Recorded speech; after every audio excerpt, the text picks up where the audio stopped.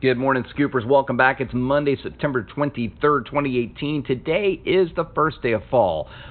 So long, summer. Time to grow out your beards and put on your flannel. Today is Monday, and in the news, we are going to be getting a ton of info about the UN Climate Action Summit in New York City taking place today. Tuesday, we're going to get consumer numbers as well as earnings from companies like Nike, Manchester United, and BlackBerry. Wednesday, new home sales, and Thursday, GDP data, corporate profits, and international trade numbers will all be coming out. And Friday is the personal income and outlays inflation data. Also, grab your tissues because Tuesday is the lengthy new premiere of This Is Us, which I'll be tuning into as well.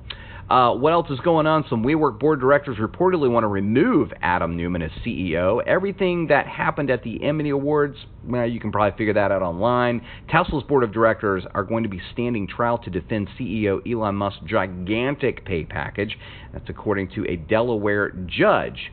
So, if you are looking for opportunities in New York City, I want you to head over to the My Career Fit skill today and say, tell me about WorkGenius.